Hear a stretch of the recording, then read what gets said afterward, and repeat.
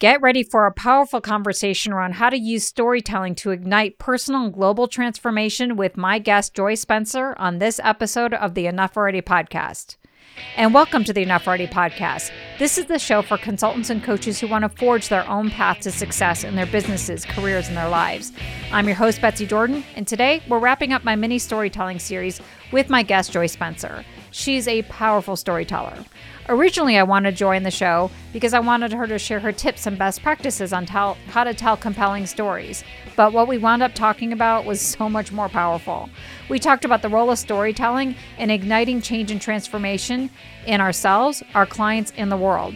And for those neuroscience junkies out there, Joy's going to be giving us the science behind why storytelling is so powerful and why it does create transformation like nothing else. So without further ado, let's get started. So welcome to the show, Joy. I'm so excited to have you here. I'm so excited to be here, Betsy. Thank you for inviting me. So before we get into all the details around how consultants and coaches could take their storytelling game to the next level, I'd love to back up and talk a little bit about you and your career and what your business is all about. Sure. Thank you so much. So my business is about helping professionals to move from a productivity mindset, a mindset of just hashing things out and sort of trying to rise the corporate ladder, to being people who are tapped into the fact that we're born creators and we have unique gifts and contributions to make, and encouraging people to create with their gifts, create either a product, a service, an experience, or a project. Because I believe that's what our work really is and what we're here to do. Our real work is not our job or our career. It's what we create. And that's the overarching mission I believe that we all have. So I'm really intrigued by what that looks like for individual people. And all my work is about helping them to do that and to get there. And what I found and what sort of often gets people stuck is the stories that they tell and the narratives that are running in their heads and that we sort of live with. And so that's sort of like the lead in and another aspect of my work in the coaching, storytelling coaching, and using it as a device, both to help people use it to be better in their work, but also as a developmental tool for growth and getting to being better and greater creators. So that's what Reframe to Create is about. And so interesting. Yeah. Oh my gosh. Yeah, there was a lot in there. Yeah. So I have like 3 different ways that I want to go with you on this one because they're all equally interesting paths for us to talk about. I love the idea of creating and that being a key element of our career. And I think that's really important for consultants and coaches because we have to, really craft our own path or our own place on the org chart. There's no really a formal place. So I want to talk to you about that. So that's one thing I heard you say. The second is the internal narrative. And that's a foundation of your ability to kind of create your own position in the market, but also being an effective storyteller. And then, of course, what we want to talk about is how do you create these stories? So is it okay if I go with you on all 3 of those directions? Let's do all of those. Yes. Okay. So let's talk about this whole idea of our job isn't necessarily about productivity, but about creating, and specifically speak to my audience of consultants and coaches who are really creating their own businesses. They're creating their own place on the org chart. How does that work? So I think they already probably know and had that inkling because a lot of times consultants or independent entrepreneurs probably came out of the 9-to-5 world, came out of a world where they were in jobs or careers that might not have had very prescribed, dictated paths, but there was sort of a sense of this is what you do. You get this certification, you get this degree. This is the path. This is what's expected. This is what success looks like. And in those spaces, we often have a sense of, but there's not that there's more in the space, but I have more. There's more that I want to give, and there's more that's different. And I feel like I'm a little bit of a box here. Like this doesn't quite fit. How does it all fit together? How can I express this or bring all the different things that I have together to create something new and different?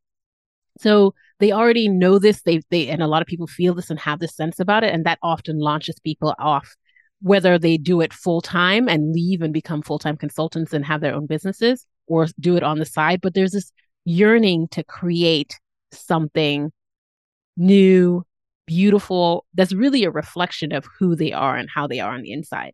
So, and to do that, to be of service, to have an impact on the world in your own unique way. And so I I applaud that. And I think that that's a right instinct that people have. And if people are doing that in any sort of small way, I always encourage people to continue doing that because I think it's absolutely indispensable. No matter whether you're in a more structured setting or not, you have to find ways and spaces to express that. And, the venue to me doesn't matter. Just the act and process of creating is what is important. Yeah, so it's almost like if you're in a job, you don't have to be constrained by the box of your job title and your responsibilities. You could be an entrepreneur. You can take with initiative and maybe a little bit of moxie, you can make your job be what you want it to be. You can create within your organization. But it sounds like there's like also if like you start working on it from that standpoint, you might want to continue on that journey and be outside of that box. Is that what Yeah. you see as a path that people typically go down? Exactly, because I see it as being you're mission minded, and your mission is always to create. And as I said, you don't get stuck into, which is what I think a lot of people do, don't get stuck or distracted by the vehicle, by the box. You're in a 9 to 5 job, and you have a whole other passion. You try and, you try to introduce this thing in, you try to create some things in the space, and they're like, thanks, but no thanks. There's absolutely no room for that. That should not be the end of the matter for you. Provided that you're taking care of that's a whole other thing, taking care of yourself and managing your energy. It behooves you to find another space or venue for that somewhere outside. Maybe it's volunteer work. Maybe you start your side hustle, something else, but that mission is still important and it still applies to continue to create with your gifts. And it doesn't have to be something that you make money from. That's the other thing. So I'm trying to help people distance themselves from all the excuses and things that get them stuck. Oh, it has to be in my 9 to 5 job. No, it doesn't. It can be outside of it. And you can still keep your 9 to 5 if you want to. You don't have to leave it. It's not either or. Oh, I have to figure out how to monetize this thing. If it's not monetized, I can't do it. No, that's not an excuse. Still find other ways to bring this into the world. It could be something that you do and give for free. So the venue doesn't matter. And whether you're getting paid for it or not doesn't matter. Those are all options and choices that are available to you. What is not, negotiable is to be about the mission of creating with your gifts. I love that because like you've just stated what I teach all the time about like, take charge of your positioning, find a place on the org chart that you want, have a vision. But I like what you're saying even more because it's more about like own your own mission wherever you are, own your own creative gifts and your own desires.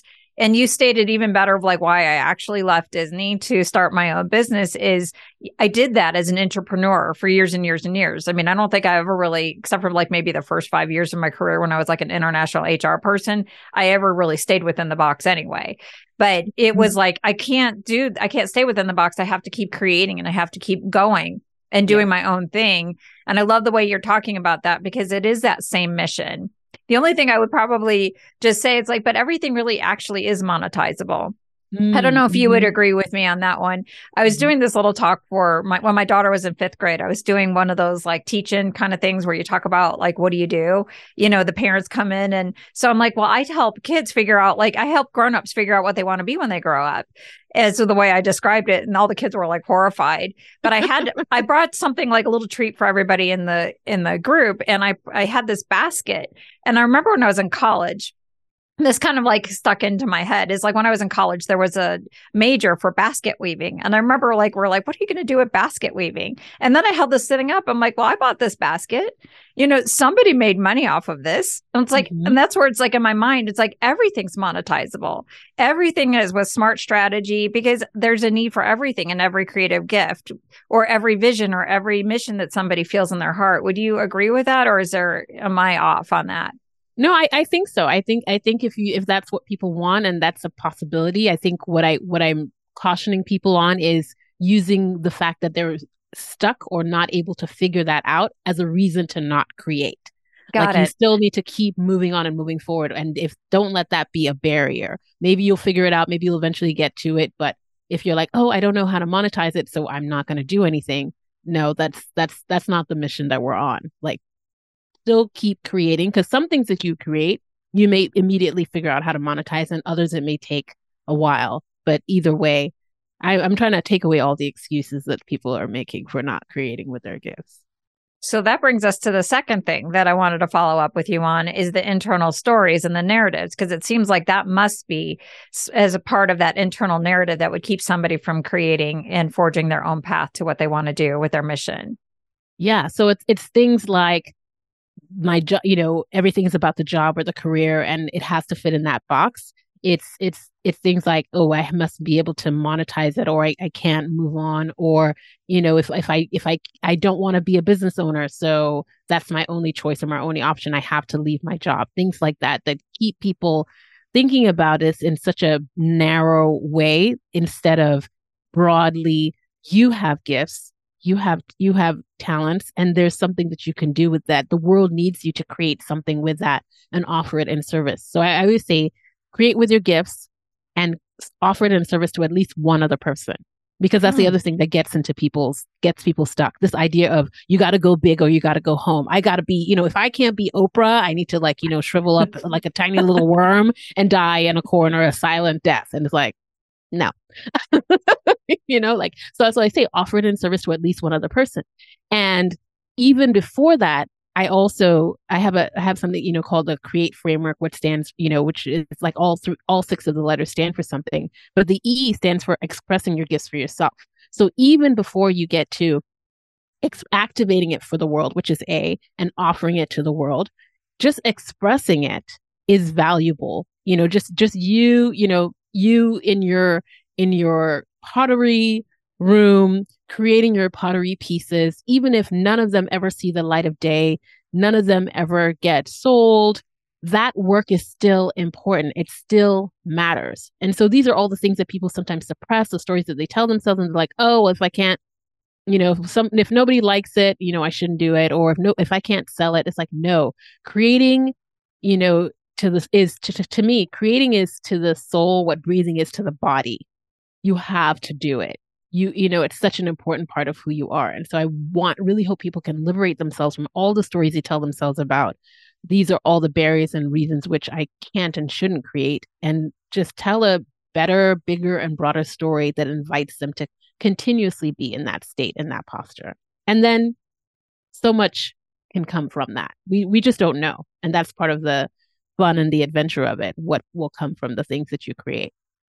So somebody might be listening and say, all right, cool. Somebody who wants to do pottery and art, I can kind of see those gifts. But like someone like my husband, who's a finance guy, who does not have like a crafty, creative bone in his body necessarily. No offense. He's a wonderful person, but he's very left brain. He loves data. He loves he does like genealogy on the side, and he does that for fun. I would probably say that is a creative expression in his way. He's not artistic, but he's super creative when it comes to figuring out like different people's genealogy, and he loves it and he's fascinated by it. Is that an example? Well, that's another distinction I make, because I try not to use the word creative, because people have a narrow view of what creative and creativity is. They think the creative people are the people who do art or who dance or who act or, do pottery. And that's why I always talk about create. It's a verb, the act of bringing something to life and creating experiences. So someone who is really into data and is able to bring the data together and share insights, even in a conversation, is creating an experience with another person as their potentially a learning experience. So you create experiences, you can create a project, you can create a product, you can create a service. And it's all about the verb, the act of creating. And, engineers create, data scientists create. Very much. And they create. Scientists create, it's not just, dancers and authors who create. So I believe that this is just an integral part and a natural part of being human. And so we have all these things that we say like, oh, well, I'm not creative. And it's like, no, fine. Okay. People are like, oh, I'm not creative. I'm not even going to fight people on that. I'm just going to ditch the whole word and say, okay, but you do create. And so that's what I'm talking about. Keep creating. Yeah, so you may not be an artist, but you're creative in your own ways. Like one of my favorite initiatives that I witnessed when I was at Disney was this pricing strategy reinvention, where they took like single day tickets or multi-day tickets and they turned it into this whole package thing. And it was like super creative in terms of like being outside of the box, and it's like totally reinvented the way we thought about things, or I look at the industrial engineers. I love them. I was obsessed with the industrial engineers at Disney who figured out like how to do fast passes and all these other things. And I think that that's such a key thing, is using whatever your gifts are to create experiences. Or like with my husband, who's obsessed with data, we went on a long walk this weekend and he knows all the history where we just moved to. We just moved to Denver. And he told me story after story, and it's like, okay, it was interesting, in his way, created an experience. It wasn't just a walk; it was like a little historical tour of my brand new town. And I like the way that you're talking about that. It's so Before we move, natural. It's natural to us, and part of it is reminding people that you're already doing this. This is already who you are, and it's just about raising your awareness to be more intentional about doing it more. that's literally what I was just going to ask you. It's like, well, how would somebody find out like what these gifts are and their creative expression in their way? How would they figure that out? And I think what you're saying is notice it. Is there other tips that you would give someone to bring more intentionality to creating from their own gifts? So there's something I do, and this is more for professionals or folks who have a resume, which I call it a resume excavation. And I have people go through their resume and look at all the things that they created, things that they initiated, that sort of they were like, this is a great idea. I want to do this thing. And to have them go through the experience of finding all the ways in which they've come up with projects, they come up with services. They've come up with these different experiences, and what are the things that they lean towards that they love to do. You can also ask people in your community, ask your friends, ask people like, and this is asking an experiential question, which is, what is it that I tend to create when we're together, or when we're in a group of friends, or what type of experience do I tend to create? Because that tends to be what we do in groups. We're usually creating experiences, but not always. You might be creating products or bringing people together for certain things. So being more observant, obviously, but just sort of following the breadcrumbs in your own career. What are the things that you naturally created on in your role, but also off to the side because you just couldn't help yourself, and you just spontaneously were like, oh, I want to bring this thing to life. But then also ask other people around you. They're great observers of this. What are some things that you've seen me create over the years that you've known me? And hear what it is that they say. And there might be some things that are surprising, but a lot of times it'll be confirmation of who you are. And that's what it was like for me when I switched into this new career of coaching. I had a colleague. I mean, there were a lot of different breadcrumbs along the way, but a colleague of mine, kept telling me like, you really manage our boss really well. Like you manage up really well. He's like, you should totally be a coach. You've coached me. But for a long time, people kept saying, you're a coach. You've coached us and all this stuff. And so when I got to a point where I wanted to do, and I was frustrated and I wanted to do something else, I asked myself that question, what would it look like for me to be paid to be myself? What would it look like for me to just, this is me. What does me in a profession look like? And I twirled around with it, and then I just came back to, I'm like, they've told me this. They've told me this for years. And I was like, oh, it's being a coach. And then I went to get my certification. So the entire coaching certification journey, I felt that I was just getting the tools to professionalize who I already was. It wasn't something new. It was really enhancing and strengthening who I already was. So the breadcrumbs are already there. So it's just following the trail. Can you say that one sentence again about getting paid for yourself, like again and slowly, so like the audience could really take in the sentence of like what this means? Yes. So I was stuck in my career, and I was watching a boss who was so passionate and excited about everything that he was doing every single day. And I wanted that. And so I knew I got to a point where I was like, I can't do this anymore. I need to go on some journey of self-exploration. And the question that I asked myself was, what would it look like for me to be paid to be myself? And, you know, weeks, months, not up to a year, but just of having that question swirl around in my head and asking it again and again and again, I eventually, you know, the answer dawned on me, as I put all the pieces together from what others had been telling me and what I discovered about my natural meaning was becoming a coach. And so I think that's a great question for other people to sit with and sink into. What would it look like for me to be paid to be myself? Love that. Like, so to me, like there's three things that I would probably draw out of this as it relates to the narrative that you tell about yourself and what's possible. So one of the things that I have my clients do during my brand messaging program is ask people, what am I best at? What do I do that's unique compared to other people? But I think what you're adding is a very different question that is even more powerful is the question is, what is it that I create? What have you observed me create? That's the question. So that would be application one for those who are listening is really think about that and start asking people that question. Seems like the second thing is really paying more mindful attention to all the breadcrumbs, throughout your own life. I probably just add in, it's like whatever brought you energy, whatever brought you joy, pay attention to that. But the real kicker that I would encourage everybody who's listening in is to take in this question around what would it look like to get paid to be who I am? Like that's powerful. Like that's like, one of those, like if Oprah, we talk about Oprah, like tweet this, if I were Oprah, which I'm not, Yeah, but yeah. that's such a powerful phrase. Love that.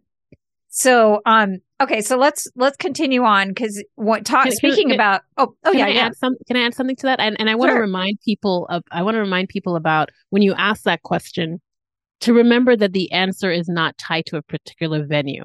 Oh yeah. Right. So when you say be paid to be myself, it doesn't necessarily be paid through a job or paid through a career. There's so many different ways to be paid, so many different ways to take in income and make money. And it could be all of the above or none or some. So that's the other thing not to get stuck in. What would it look like to get paid to be myself? Not necessarily paid by a job or career or business, but just paid. Right. See what that looks like. And the key is to be myself. Like it's not this fake version of what you think authenticity is. I think that that's one of those things that are out there right now with authenticity is we think that we have to say like, hey, look at you being all smart and stuff. It's like, well, yeah, that's authentic if that's how you talk. But if you don't sit there and do finger pistols and say, look at you being all smart and stuff, that's not authentic. It's being yourself or whatever it is. One of the big moments for me in my latest rebranding is right before I did that, I got rid of all my suits because I hate suits and they always make me feel like I'm wearing a straitjacket. And it's like, but people said like, oh, but you're really good at like standing in front of a group of people and you could get executives to be on alignment and all of that. I'm like, yeah, but why do I have to wear suits?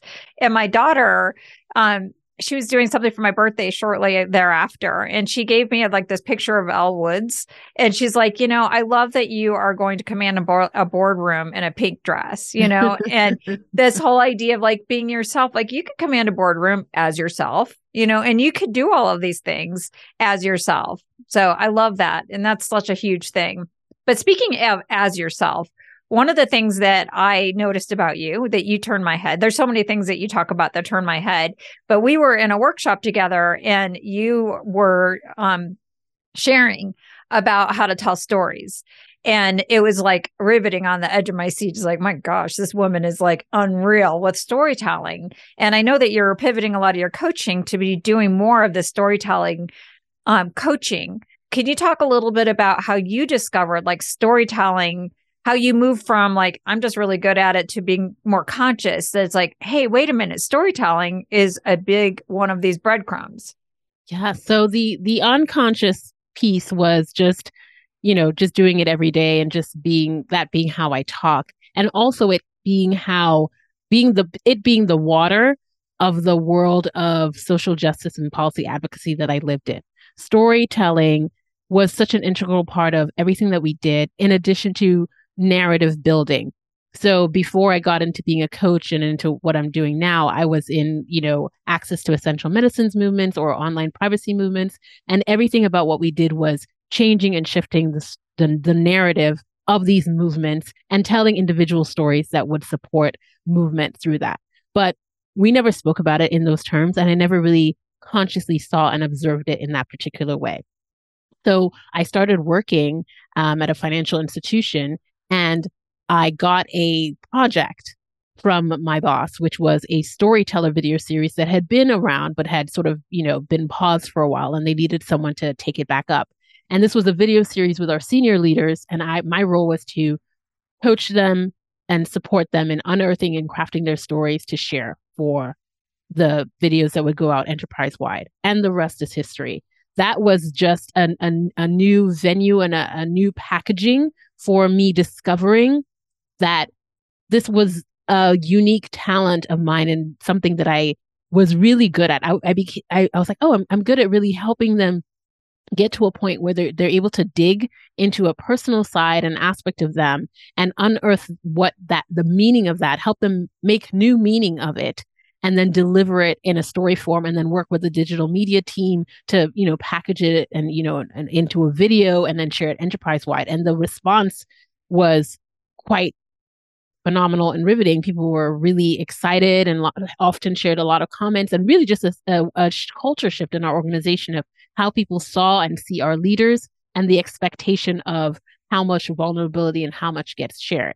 And then it just sort of became the vehicle that I started using for all my coaching. So I saw it as it's not just about the end product of telling a story, but there's something that happens to the storyteller in the process of unearthing and crafting their story. It's a transformational journey that they go on in the process of getting to this so-called end product. And it really is the transformations that we look to bring to our clients in coaching. So it was a perfect marrying of my executive leadership coaching and with storytelling as a tool to bring folks through this particular transformation. And then I couldn't get enough of it, right? So I was like, okay, how could I do this in other ways and spaces? So I, it got connected with and thought out and worked with, as Carol and Diane and Speaking Your Brand. I do storytelling and speaking coaching with them. I also do storytelling and teaching and speaking with a Story District, which is the leading storytelling organization in Washington, D.C. And so for me, that's the way that I'm living out my mission of creating experiences, right? I'm not limiting myself to one organization. I'm like, oh, this is a talent. This is a gift. This is something that I create with my gifts. What are all the different ways and spaces that I can do that? And it's been something that's just yielded so much joy and so much insight and, so much fulfillment for me. And I think also for my clients. Yeah, impact, I would definitely say. I mean, I still remember the story that you shared in the workshop that we were together, and because it's like it resonates.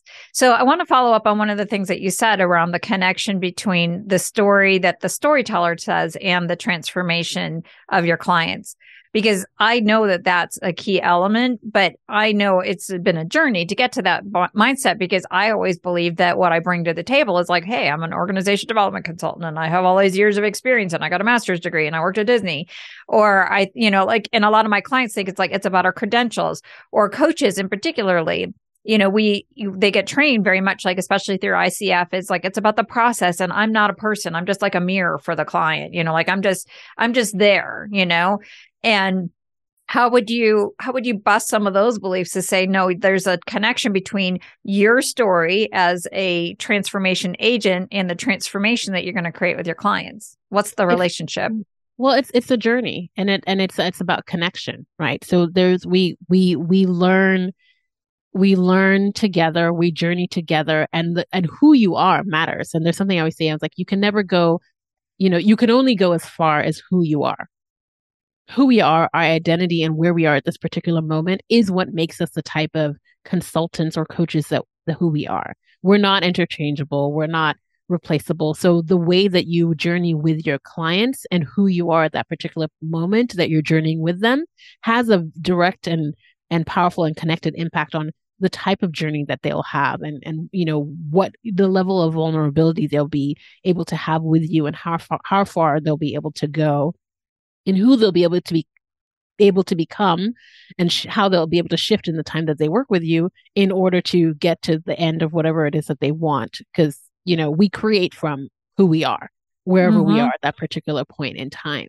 And so it's not this distant or disconnected thing. It's not just about, oh, your skills and your talents and all those things are tools that you have in your hand. But, if you think about it, it's like, doctors are human beings. They're unique. They all go, yes, they all go to medical school. At least I hope they do. They all go to medical school, right? Your doctor, I hope your doctor went to medical school. Fingers crossed. Right? Yeah. They've gone to medical school. They've acquired these skills and these tools, but those are things in their hands. You wouldn't just, go, to someone who is holding a scalpel and be like, oh, you know how to hold a scalpel. You're good. Like, you're like, no, it's like, it's the whole person, but it's not just there's the learning that they got from school. It's also their empathy and their bedside manner and all those things. Like there's just so many things that go into making us who we are, which makes for the type of things and experiences that we're able to create. And so it's all of those things. Those things can't be split apart or separated. What is it about a story, though, that creates more of the stage for a bigger transformation in somebody else than just facts, data, methodologies, all those tools in the toolbox? Like, what is it about story that is such, you mentioned it through your social justice and that creates change. What is it about story that's so powerful? Well, we could possibly get into the neuroscience of it, but it's like stories are, the way that human beings come to understand the world and make meaning in the world. It's such a fundamental way of who we are. It's how we connect. It's how we build empathy between each other. And there's this thing called neurocoupling. When you hear someone sharing a story, you experience and sort of like start to entrain to that person and build this sort of empathy and connection with them. So it's a very powerful experience. It's a very powerful modality because it really transports us into other experiences, other spaces, other ways of looking at the world. It's just this way that we're able to move and shift, and nothing else can do that in that same way for us. Like data doesn't do that. We're emotional beings, rationalizing our decisions that we've already made emotionally. It's not the other way around. And so story is that powerful device for it, but it's also the water that we live in. It's just such an integral part of being human and going deep to the depths of who we are. So when you hear someone's story, you connect to them, and they're able to have an influence. They're able to influence you, and the word that some authors use is like sway you. And so that's the sort of like the power of story that sort of like bypasses other sort of like rational parts of our brains. But even for yourself, you when you go through the process of working on a story, unearthing a story and recrafting it, you're making new meaning through the process. You often are looking at things that you've already been through and have already experienced, and you're attaching new meaning to what those things are and what they mean. And that new meaning has the potential to open new doors of possibilities for you of looking at the world and then taking different action in a new way. So it really is a powerful way of moving and being in the world, because our stories either limit us or set us free for something new. So interesting, because I kind of have a visual in my head around the three things that I wanted to talk to you about. Is it's kind of like a process, if you will. Is that if you are moving from like a corporate leadership job into like a consulting coaching business because you want to make a bigger difference, it really begins with that first thing that we talked about, is like really becoming a creator of your own mission. And then it's like really taking on your own narratives, because it's like because the change happens with your own narratives. And as you go through that journey, that is what you have to offer. And everything else is just a tool. Like people spend so much time worrying about the certifications. Am I asking the right questions and all those things? But it's the story. And when I work with my clients through the brand messaging and positioning, the last thing we work on is their stories, and what I tell them is like, people are going to want to know this stuff anyway. So you should be prepared. So when people ask you like, so what are you up to now? Like, what do you do? They don't really want, more titles. Like they want a story. Like, oh, well, like the way I teach is like, so, when people are struggling with this is what I do. This is the value. And then the other big question is, well, why would you ever leave corporate to start your own business? And you should be ready. And I'm sure there's other stories. Like what tips would you give to someone who wants to get better Not telling people what they do, but telling the story about what they do, or telling the story about why they do it, or just telling the story in the course of their conversations with their clients. Like, how did they get better at it? Well, one of the most important things to remember is that the personal is universal. And so people are often hesitant to share their stories because they're like, "Oh, well, this is so personal to me. It's not relevant to other folks." And it is. That personal story, your personal experience is universal because you're probably taking them into a story about your fears, your feelings of stuckness, and those are things that people can connect with and reflect on and connect in within themselves, and that's going to build your credibility and your influence with them because they're like, oh, they get it because they've seen this and they've experienced it as well. And so first getting comfortable and remembering and understanding the value of your story, that the more personal you're making it, the more people will be able to connect with it rather than less. And then storytelling is about bringing people into specific moments. It's about bringing us into a specific scene. It's not about giving me the broad overarching arc of like, well, when I was 5, this happened. Then when I was 6, this happened. Then when I was 7. That's not a story. You're giving, you're sort of like walking me through the long resume of your life. But a story, really, the power of it is bringing me to a specific moment. So just sort of saying like, when I was 17, one day, I was, where were you? What, when were we, in the story, and who was there? You, which other person, what was said, what happened, what were the feelings, what were the emotions, really bring us into the moment and bring us into a single scene. And then you can step back and reflect on it. And so what I learned from this is this. And what I get from this is this particular thing. So that's the other thing, that it's not about telling your entire life story and all the different moments, but picking a particular moment and then drawing lessons from it, because it's too overwhelming. It's too distracting to try to do everything and all the moments. Bring us to a specific moment, a specific space, a specific place, and, give us that microscopic view with as many details as possible, and then talk about what you learned from it and what we can learn from it as well. So let's pretend that I'm a former colleague of yours and we used to work together in some corporation, and now we run into each other. And I'm so curious, like, what in the world are you up to? How would you tell me, like, can you give me an example of a story of like how you can engage me into whatever it is you're doing now about the storytelling coaching and what you do in your business? But can you give me an example, like how you would do that? So like, let's say, like, start scene. Hey, Joey, it's been so great since we worked at ABC and Company. I haven't seen you in so long. What are you up to? What do you do now? So I would go to, and I will just preface this, I would go to my origin story. So I would take you to that moment. I would go to the moment of being in the office with, at my previous job. So I would say, hey, Betsy. So yes, we haven't seen each other for a long time. So I don't know if you remember this, but one of on the last afternoon that you left our job, and I was so sad, and I was in the bathroom and I was crying that you were leaving. I I was in tears, and I just felt this overwhelming sense of, I just didn't know what was going to happen next, and I wanted to experience what I knew you were off to and about experiencing. So I came out of the bathroom, and Jen and Joe were sitting around the table as well. I think they were eating, they were always having their afternoon snack, and coffee. And I sat down, and they were like, Jen was like, "What's the matter, Joy? Like, you seem a little distraught." And I said, "Betsy's gone, and this is going to be a completely different experience for us from now. But I want to have what she has. I want to figure out how I can be paid to be myself." And they looked at each other and they're like, "Oh, there she goes again, doing her usual thing." And then they got up and they left. But I sat down and I started writing notes in my book. And I spent months and months after that thinking through that moment, thinking through what that would look like and mean for me. And many years later, I got my coaching certification, and I started this work in this job that I've been in now. And now I work with clients who I love working with and who love to do the storytelling work with me. And it's been absolutely great and amazing. And I would love to share more about it with you as well going forward. Ooh, so that's how I would do that. And scene.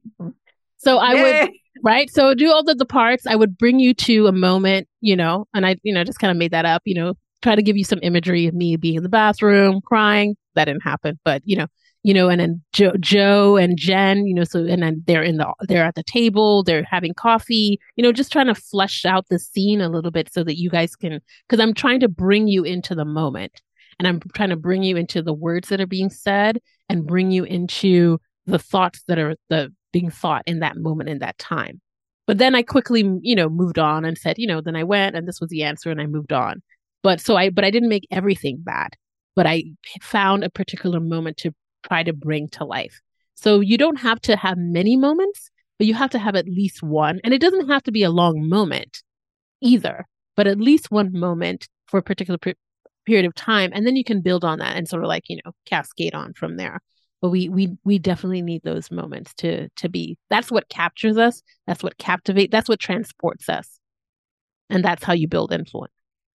So it's not like, oh, okay. Like, so if I were going to tell my story, it's like, oh, well, my dad died and it was like sort of a wake up call. And then I decided to leave Disney. Like, that's not the story because I'm just giving the facts. It would be like, there was a moment, like I'll never forget the moment when, and I might go in, I can't even do it off the top of my head. Like, I'll never forget the moment when I decided to leave Disney. I was at XYZ place and this is the moment. And then this came up and then Joe and Sally were around me and they're like, why are you crazy? That makes no sense. Or you could do the moment of hearing it because you mentioned your dad dying. You could do the moment of getting a phone call or where you were or being or a hospital scene or a conversation and what that meant and what that impacted to you. Because we want to see emotional sort of transformation a little bit, like the moments that kick things off possibly is an option.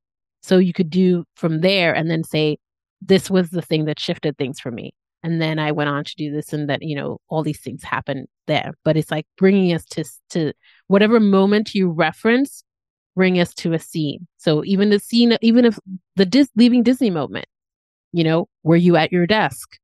Or was there a conversation that happened a week before or something that ticked you off that you were like, then, maybe it's something that's innocuous, I was walking through the park, and Mickey, walked up to me, someone dressed up as Mickey walked up to me, and like threw a peanut at my head. And I was like, this is it. I'm done with this place. I'm just making it up. But, when we have a moment or a scene, we need to just see something.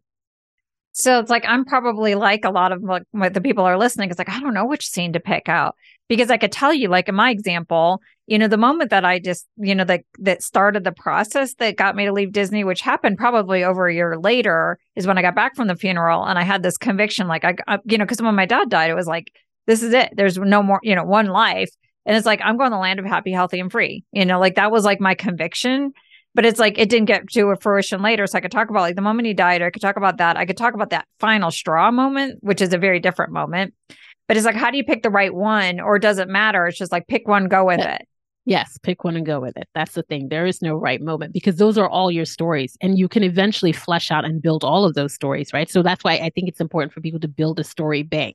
Like just have like the practice of bringing yourself into a moment, the practice of using, so, and I think Carol has the great framework, the ideal framework of how to tell a story, making sure there's imagery, making sure there's dialogue, emotion, action, and then getting to the lesson. Just, you can do that with all the different moments that you want to in your life. Again, don't get stuck on there is the one or what is the most transformational moment I've had in my entire life. No, it's not even that. So for example, here's something that I use often with clients when we're getting started working on storytelling. I share this story.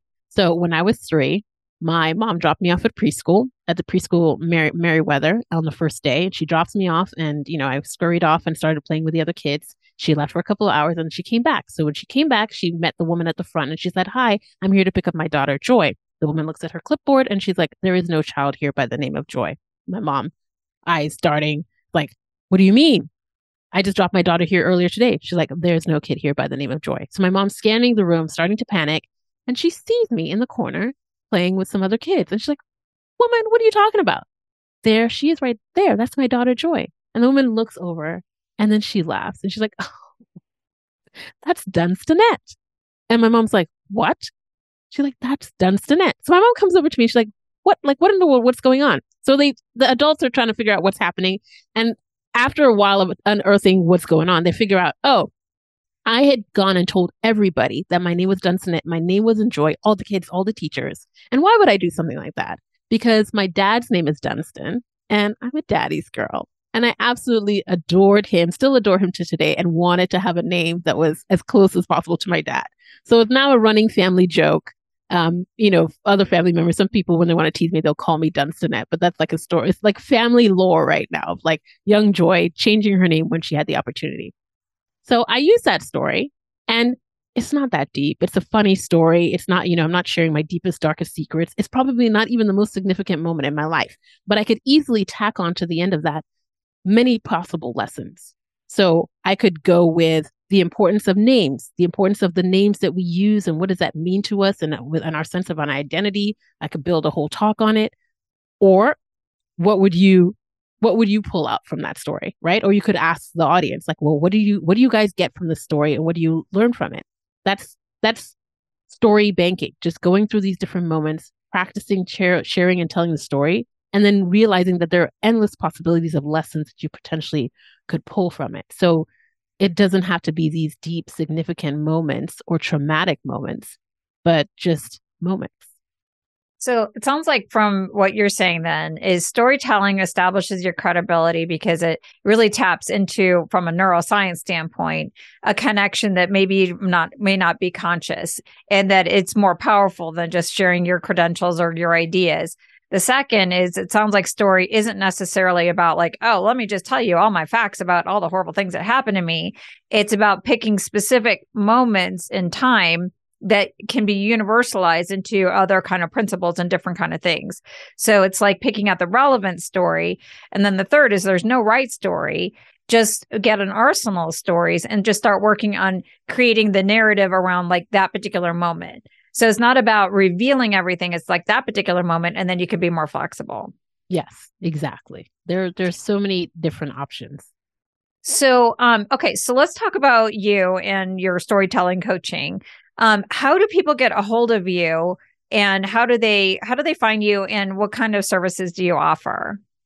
So they can reach me through my website, reframetocreate.com, or emailing me, joy@reframetocreate.com. And I offer one-on-one storytelling coaching, but I also offer storytelling workshops for groups.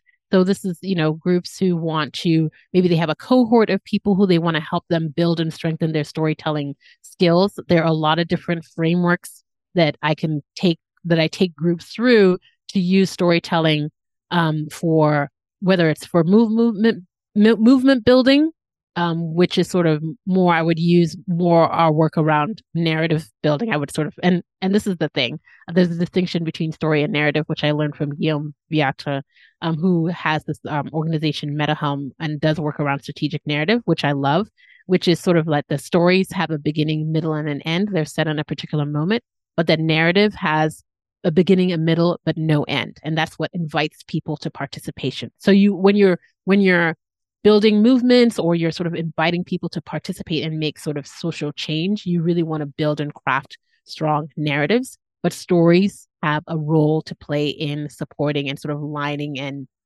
being parts of those narratives. So for organizations, I would probably do work around if they're social justice minded or mission minded organization, helping them craft their narrative and also the stories that they would need in support of that.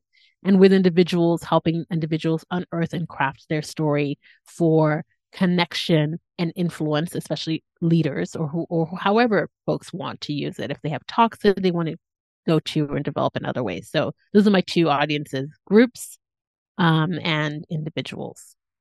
Well, it seems like, though, in the whole, though, it's for people who are transformation agents, people who want to make a difference in the world and leveraging the power of storytelling to make a bigger difference in the world, whether it's working with individuals or social movements. It's both. And you're the person who can help people ignite change in the world because they are able to connect with their own story, connect with their own mission, connect in with their own reframing of their own stories so that they can go out and make a bigger difference in the world. Yes. And the difference they're going to be making is through the things that they create. Yes. Oh my gosh, so powerful. So is there anything else that you'd want to tell me about storytelling or about living like a purpose-driven life or having a purpose-driven business or career? And I'm just not asking you the right question. Well, I really want the audience to understand that they're already doing this and they already are this. This is not something that's so different and foreign to them, but it happens to me as well. When someone says, "Tell me a story," there's something in my brain that seizes up, and I'm a storytelling coach. So if that happens to me, I understand that it happens to everyone, and there's just something about that just gets us. We sort of fall off the bike. But we were already riding the bike. It's like you're riding the bike and someone says, "How do you ride a bike?" And then you're like, and then you fall off for some strange reason. But you were literally just riding the bike 5 minutes ago. And I see this happen all the time with my clients. Like I'll ask them, like, "Okay, let's talk, let's do the story." And then they get stuck. But once they hit a particular groove and they stop thinking about telling a story, they naturally just settle into a storytelling mode. And then I go back and see how you did that. You did dialogue, you did character, you did all these things. So you already know this. You already know how to tell stories. You already are telling stories. You already know how to create. You're already creating. It's just about working with someone who's going to help you build your bank of creating things that you create, and also your stories to help you be more intentional and powerful and impactful with what it is. You're already this. It's nothing new.